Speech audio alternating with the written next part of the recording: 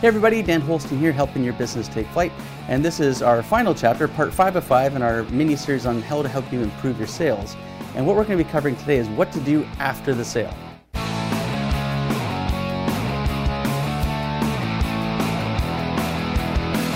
Okay, so you've got your sales mindset right, you've understood your customer's buying cycle, you've developed an effective sales process, you've run a great sales meeting and you got the order. Woohoo! Great job. Well, what happens next?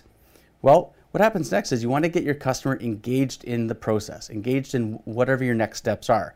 Do they need to send you some information so you can get started on something? Do you need to give them information so they can start taking action on something? Do you need to set up a series of meetings to get moving? Do you need to schedule delivery dates? Whatever it might be that your next process is, you want to make sure that you clearly explain that to your customer and get them engaged in it. You know, customer buyer's remorse happens sometimes when someone buys and then it gets quiet. Like if you ghost them, you're just not there. They start to wonder, was this the best decision?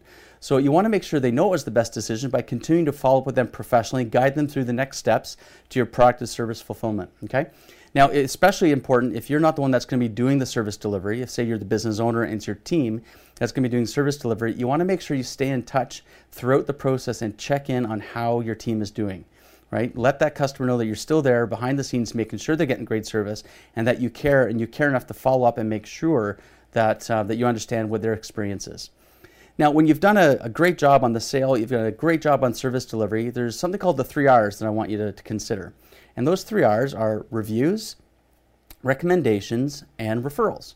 Follow up with that customer to, when you're certain you've done a great job, ask them, hey, would you mind giving me a LinkedIn recommendation? Would you give me a review on my website or a review on Google My Business?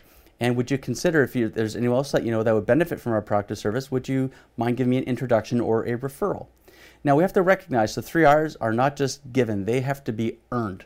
You've got to be professional and do an amazing job with your service or product delivery. Take great care of that customer the whole time through the process so you can earn the ability to ask for those 3 R's.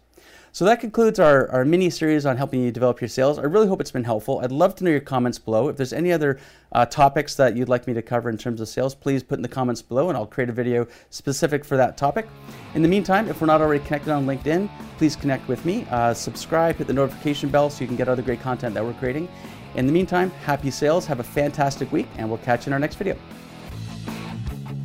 Hey, thanks for listening to our episode today. I hope that you found it of value. If you did, please give us a 5-star rating.